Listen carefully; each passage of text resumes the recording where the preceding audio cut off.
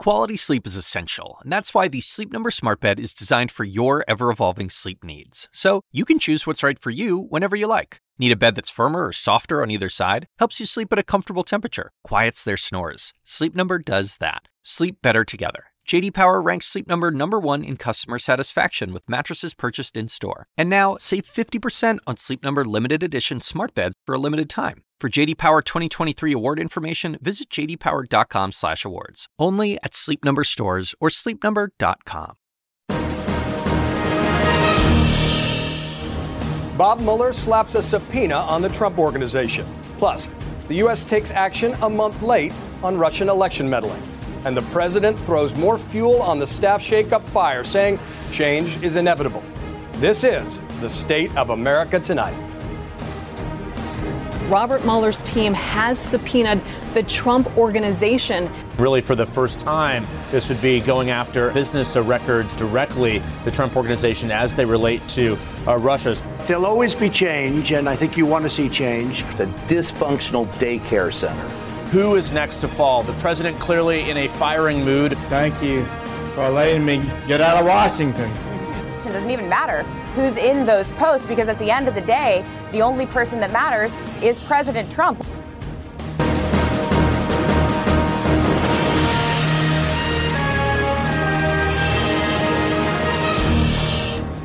Hello, I'm John Avalon, live in Washington, D.C., and this is the State of America Tonight. We have a lot of news to get to, but first we want to update you on a tragic scene in Florida. A pedestrian bridge has collapsed at a university in Miami, and authorities say multiple people have died. We don't know the exact number yet, but a highway patrol officer says 5 to 6 cars were crushed underneath the bridge when it came crashing down just moments ago. Rescue operations are still underway, and we'll be monitoring this story throughout the show, and we'll keep you updated. But now, back to Washington, where anxiety is gripping the White House. The U.S. is slapping Russia with long overdue and congressionally mandated sanctions. And Robert Mueller is upping his ante in the probe into possible collusion between the Trump campaign and Russia. In other words, just your typical slow news day here in the nation's capital. So let's get right to it, shall we? The special counsel is now taking direct aim at the Trump Organization. Bob Mueller subpoenaing the company for business documents, including some related to Russia. Now, sources tell CNN that the goal of the subpoena is to, quote, clean up, to ensure that all documents are handed over. It is the first time that we know of that Mueller has asked for documents directly related to the president's businesses. Now, you'll remember last summer, President Trump famously said this when asked about Mueller investigating his personal fortune. Mueller was looking at your finances, your family's finances, unrelated to Russia. Is that a red line? Would that be a breach of what his actual... I would say yes. Yeah, I would say yes. Now, an attorney for the Trump Organization said it is fully cooperative with all investigations, including the special counsel. And speaking of the Mueller probe, you may also remember that Mr. Trump has repeatedly slammed it as a witch hunt, a hoax. Well, today his administration gave that so-called hoax some credibility by announcing new sanctions against Russia, including people indicted by Mueller last month. The sanctions cover 5 entities and 19 individuals. Among them, the Internet Research Agency, which is an infamous Russian troll farm, and one of the agency's backers, a Mueller target who is so close to Vladimir Putin that he's known as, quote, Putin's chef. One Florida Democratic senator says the Russian leader is exactly who the U.S. should target next. All of these people are reporting to Putin, taking orders from Putin.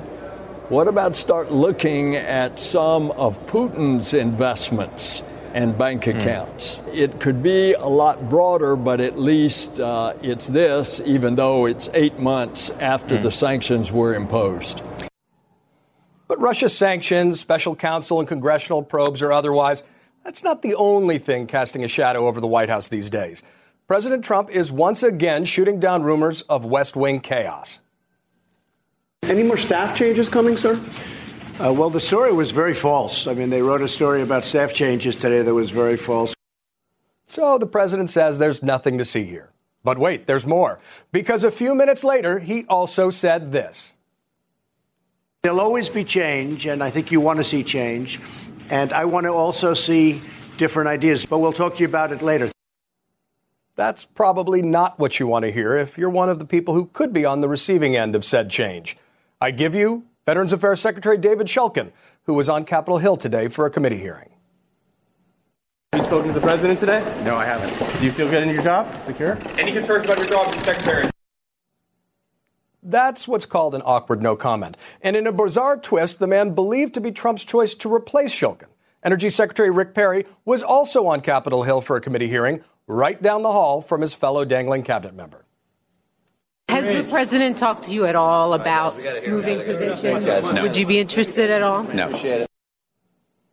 And then there's Jeff Sessions, who said this during a speech in Nashville. It's great to be with you. Thank you for letting me get out of Washington. It's a thrill a minute out there. Now, to paraphrase music legend B.B. King, the thrill appears to be gone indeed for the embattled Attorney General. Now, let's get right to the White House and to CNN Ryan's Nobles.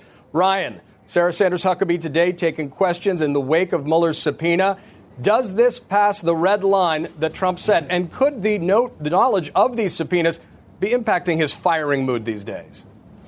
I mean, John, that was the big question during today's press briefing with Sarah Sanders. And frankly, she just punted on that question. She was asked specifically if the president views this request, this subpoena for documents, financial documents related to the Trump organization, if that crosses the red line, which the president has so often talked about. And she basically said that they had no comment on that. She once again reiterated the fact that there was no collusion between the Trump campaign and Russia, and that they will refer all comment on the special counsel investigation back to the special counsel, and any specific inquiries about the Trump organization to the Trump organization. She also reiterated the fact, John, that the White House continues to cooperate at every opportunity that they can with the special counsel. But in terms of engaging on this topic as to whether or not this investigation by Robert Mueller has reached a new stage because it is now involving Trump's business, Sarah Sanders just simply would not engage on that topic. The White House clearly not wanting to make news as it relates to that story. John? Compartmentalize while you can. Ryan, thank you very much. And now on to our other big story. The U.S. unveiling new sanctions on Russia a month and a half after a congressionally mandated deadline. We've got CNN senior diplomatic correspondent Michelle Kaczynski joining me now. Now, Michelle, the administration has been dragging its feet, but in recent days we've seen a tougher tone from Ambassador Haley yesterday, the president some remarks today, and these sanctions. What does that say about the seriousness of the administration's actions on Russia versus the president's reticence to call out Putin and Russia? Right. It's a much different tone. I mean, remember, we heard from the president when he was asked directly about Russia's meddling just days ago. It was at the beginning of this month. And he said Russia, and he said the words, certainly there was meddling, which turned plenty of people's heads in that room and who were listening. But then he immediately afterwards said, by other people possibly, and possibly other individuals. So as soon as he said the words, certainly there was meddling, he still had to give another one of those equivocating statements about Russia that we've heard over and over again, that it could have been other people. So to now hear members of his administration, I think really starting yesterday so strongly from Nikki Haley, saying that, you know, putting the blame squarely on Russia for these attempted killings in the UK. And she's also spoken strongly about meddling, as have some other people within the administration. So now to see this action of imposing sanctions specifically for meddling sends a message.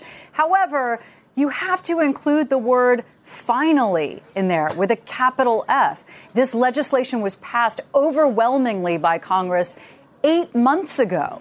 And, you know, the State Department and the administration views that deadline as not necessarily a deadline to impose sanctions, but they saw it as kind of a start. So there's a splitting of hairs over what exactly was a deadline.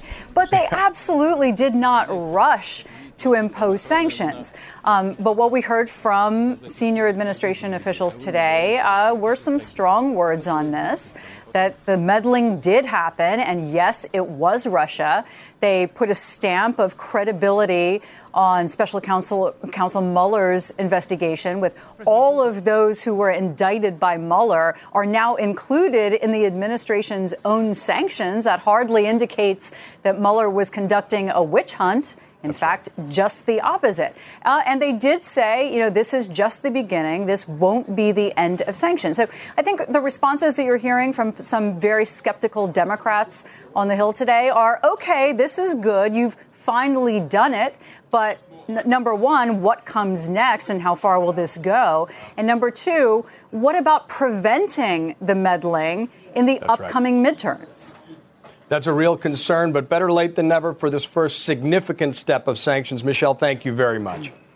Now, still ahead, President Trump has always insisted that his private business must be off limits in the Russia probe. Well, Special Counsel Robert Mueller is confidently crossing that red line today. We'll talk to our panel about the news that the Trump Organization is now facing subpoenas.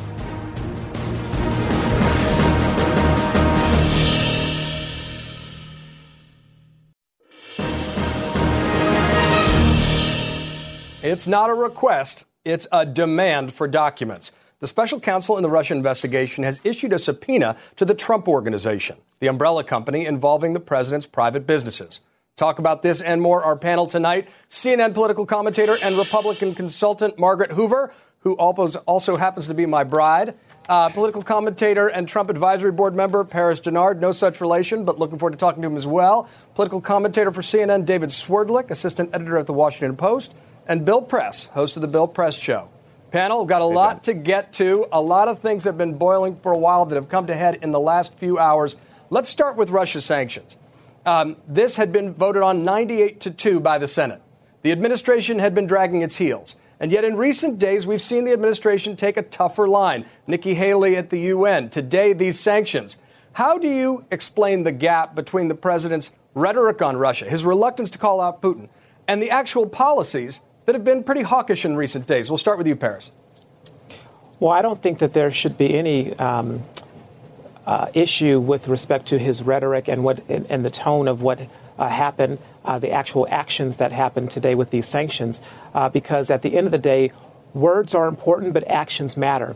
And the president's sanctions today have just taken a talking point away from a lot of people who said the president or this administration was never going to act. And this is at the same time where you had Nikki Haley at the UN saying strong things about Putin and his regime, as well as things that the president had done in 2017 in terms of arms to Ukraine and showing an unfettered support for them. So I think the actions are very important, but I think the actions in collaboration with the remarks that have been made by the administration in collective are also important.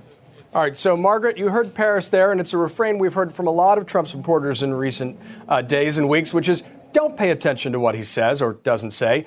Pay attention when he does. Should national security hawks, Main Street Republicans, feel reassured by the administration's belated actions today? Look, better late than never. But it wasn't. What is part of the action, right, is that twice the White House missed deadlines, both in October and in January, to implement sanctions, to give recommendations for individuals and organizations in Russia that ought to be sanctioned. So part of the action that Paris wants to take credit for is also the many months of inaction by the administration. Look, I'm glad Paris is right. At least he did it today. But there is a gulf between what you often call, John, the axis of adults in the Trump administration, which Nikki Haley is very clearly part of. I mean, she is always on the front end. She was on the front end of the chemical attacks against the children in Syria. She is always on the leading edge of offenses on an international level of North Korea, Russia, Syria, Assad. This is part of her role in the administration. Trump seems to not mind it. But there is a gulf between how she acts, how McMaster acts, how Mattis acts, how some of the adults in the axis of adults, as you call them, act, and the president acts. And this is what Mueller, I think, is going to get at. And that's his job, is to help clear the air. Is there anything that the American people should know about the relationship between Donald Trump and Russia? All right. So, David Swerdlick, can the president keep calling this investigation a witch hunt when his own administration's sanctions just validated the targets of said alleged witch hunt? No, I don't think he can, John. And look, I think Paris did a good job of cleanup on aisle 7 for the White House. But the reality is, as Margaret just said, that they dragged their feet, and there's been a mismatch between the president's rhetoric, a lot of his senior advisors' rhetoric around Russia, and the policy around Russia. Now that we're getting to a stage where a lot of indictments are out there, a lot of plea deals are out there, a lot of evidence is out in the public record, even more so than was a year or a year and a half ago, about Russia's involvement in meddling in our election. You have the statement earlier this week by British Prime Minister Theresa May, our staunchest ally, arguably, condemning Russia. The president had nowhere to run on this, and I think that's why he finally sort of said, hey, we've got to go forward with the sanctions, because there was no way to not do it and erase questions about why his rhetoric is so sweet to Vladimir Putin and so tart to our allies. Sweet and tart. Well, speaking of tone-bill press, President Trump made it very clear to Bob Mueller, don't go there with regard to his finances. Don't go look at the company's finances in your probe. Well, Bob Mueller just went there, Bill. What do you expect the outcome will be? I think Bob Mueller had no choice but to go there. And by the way, these two are really tied together. I mean, it is at best, I think, a missed opportunity for Donald Trump that out of 535 members of Congress, do you know how tough it is to get anything through with only 5 people out of 535 voting no? I mean, that's what these sanctions were. And if Donald Trump had done it right away, backed up the Congress, I think everybody would have said, great move. You're really tough. You're doing what you should do. He didn't, which leaves this question open, which a couple of our guests have alluded to, is why is Donald Trump so reluctant to take on Donald Trump? Could it be, and this has been a sort of a deep hole, unexplored hole so far, could it be these previous business ties with Russia, with oligarchs there, maybe with Putin himself? That's what Mueller is looking into. Donald Trump has said this could be the red line, which means if he follows through with that, it means firing Robert Mueller, and then, let me tell you, all hell breaks loose. Well, that becomes a constitutional crisis, and Congress still has not taken sufficient action to protect against that. Margaret, if that move is made and that the president orders Mueller fired, which he'd have to remove Attorney General Sessions, what's the right response for Republicans in Congress to show they've got credibility as a co-equal branch of government? Well, you just underlined it, John. I mean, that would be the beginning of a constitutional crisis. And what Congress needs to remember, this is not about party. This is about the Constitution, right? We're constitutional conservatives. Remember that was the rallying cry for the unifying cohesiveness of the right. This is about the Constitution. This is about the integrity of our government. This transcends any party. What Republicans and Democrats in Congress would have to do is to ensure that the Constitution is followed and that a just process is followed to determine how the proceedings of the Mueller investigation continue in the absence of Robert Mueller. All right. Margarita gets the last word, just like at home. But stick around. We've got more. A disappearing act in the White House cabinet room. Who's going to go next? Well, we'll find out from our political panel.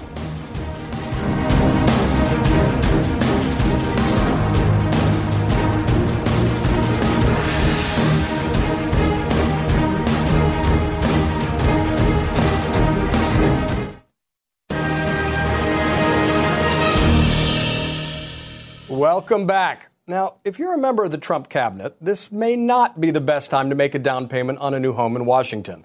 After firing Secretary of State Rex Tillerson earlier in the week, President Trump says he's close to having the cabinet he wants, which begs the question, what other changes are on the way? Let's bring back our panel to discuss this and more, including the fallout from Pennsylvania. But I want to start with this, a question of the environment. Sometimes there's a lot of energy spent on the Kremlinology, but sometimes you really need to because it has an impact on the working of our government. Margaret, you worked in the White House for the George W. Bush. And listen to this quote from Axios. Quote, "This is the most toxic working environment on the planet. Usually tough times bring people together, but right now this atmosphere is ripping people apart. There's no leadership, no trust, no direction, and at this point, there's very little hope." Margaret, just because you've worked in a White House, does that ring true? And how does that affect morale and the moving parts of government at the highest level?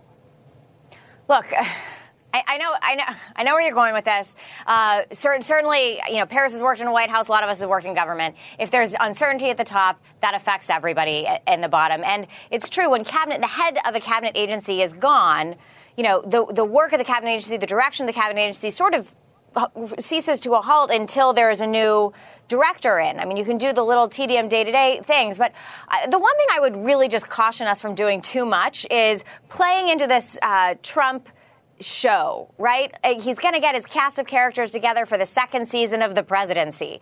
And that's what Donald Trump, that's how he sees the presidency. That's how he wants us to see the presidency. That's how he wants the media to cover the presidency. And I think insofar as not normalizing the abnormal behavior that we find beneath the presidency, I would caution the media to not fall into the same pitfall. All right. Dave Swerdlick, do you consider that a fair criticism?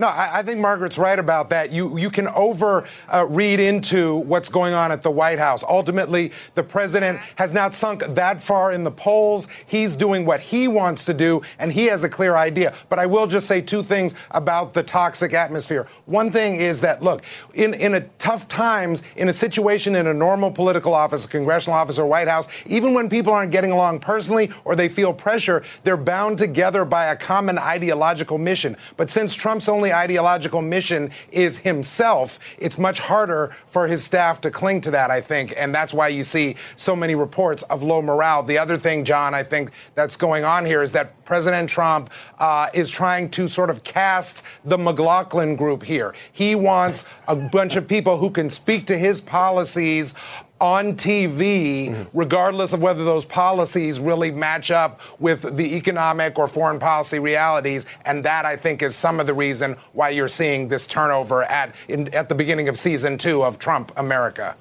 See, you just did it right there, though. That exact thing. So, look, we all know that Donald Trump is very good at weaving a reality distortion field, even if it only affects the room he is in. That said, political reality shows that Republicans got their butts kicked in a Pennsylvania special election just yesterday in a district that Trump had won by 20 points. I want to pull up a quote by Mike Murphy about this, famed Republican consultant, because it really shows things in sharp effect. Murphy said, I'm sorry, this is a quote, Trump on Connor Lamb, but that's fine, too. We can pivot.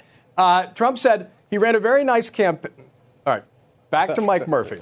All right, Mike Murphy said we should have been able to elect a box of hammers in this district. If we're losing here, you can bet there's a Democratic wave coming. Paris, box of hammers, Democratic wave, or do you buy that this is an anomaly and the Democrat ran as a Trumpkin, so it doesn't matter? Well, I won't say that it doesn't matter, but I think we should just stop the panic button. Historically, if you go back to any administration, this normally happens if you look at midterms. Normally the party in power, if it's Republicans, Democrats take control. If the Democrats is in power in the White House, Republicans take control. That's normal. But what we should be looking at is the fact that you had a Democrat here who, he ran as a Republican. This is a Democrat who said he's not supportive of the Pelosi agenda. And so if I was the Democrat leadership, I would be worried about that. How many Democrats are going to be running as liberals or running as moderates? And I don't think that this candidate could have won the Democratic primary in this climate because he did not go in the traditional way that normally happens. He was appointed to that spot. All right, so here are two things. I'm going to get to Bill in a second. Bill, I'm going to get you in a second because Paris raises a great point about the Democratic divides. But first, I want to clarify, first of all, Paris, you're saying you look at 18 with calm, dignified dread. The president's party always gets knocked back. Fair? Yes or no? That's fair. Okay, fair. Second point, the president said, as Paris just echoed, that, look, Connor Lamb didn't run as a Democrat. He repudiated Nancy Pelosi, true, but he ran on my tax cut. Here's what the president said. He ran on a campaign that said very nice things about me. I said, is he a Republican? Sounds like a Republican to me. He also said that he supported the tax cuts that Trump had pushed. That is factually false. Connor Lamb said that they were a betrayal of the middle class. So, Bill, the question here is, Connor Lamb ran to the district. He's conservative on some issues, liberal on others, did not back the president on taxes. What does that say about the need for Democrats to run candidates who fit their district rather than an ideological checklist, as folks on the far left might like? Bingo. You said it exactly what I was going to say. Democrats have to run the candidate that fits the district. Connor Lamb fit that district perfectly. He did not run as a Republican. That's the Republicans trying to dismiss this whole thing as an aberration. It's not. This election has profound significance for the Republican Party and the Democratic Party. And let's point out, Donald Trump is 0 for 4, right? Governor of New Jersey, governor of Virginia, senator from Alabama, and now congressperson from Pennsylvania. And Democrats have picked up elections, 30. Democrats have picked up one at a time. All right. 39 seats. We got to go, guys. 39 seats, them. But Bill Press calling an end to the Democratic Civil War for now. Panel, Margaret, Absolutely. Paris, David, and Bill, thank you very much. And this is day 420 of President Trump's administration, and that is the State of America tonight. We'll see you back here tomorrow.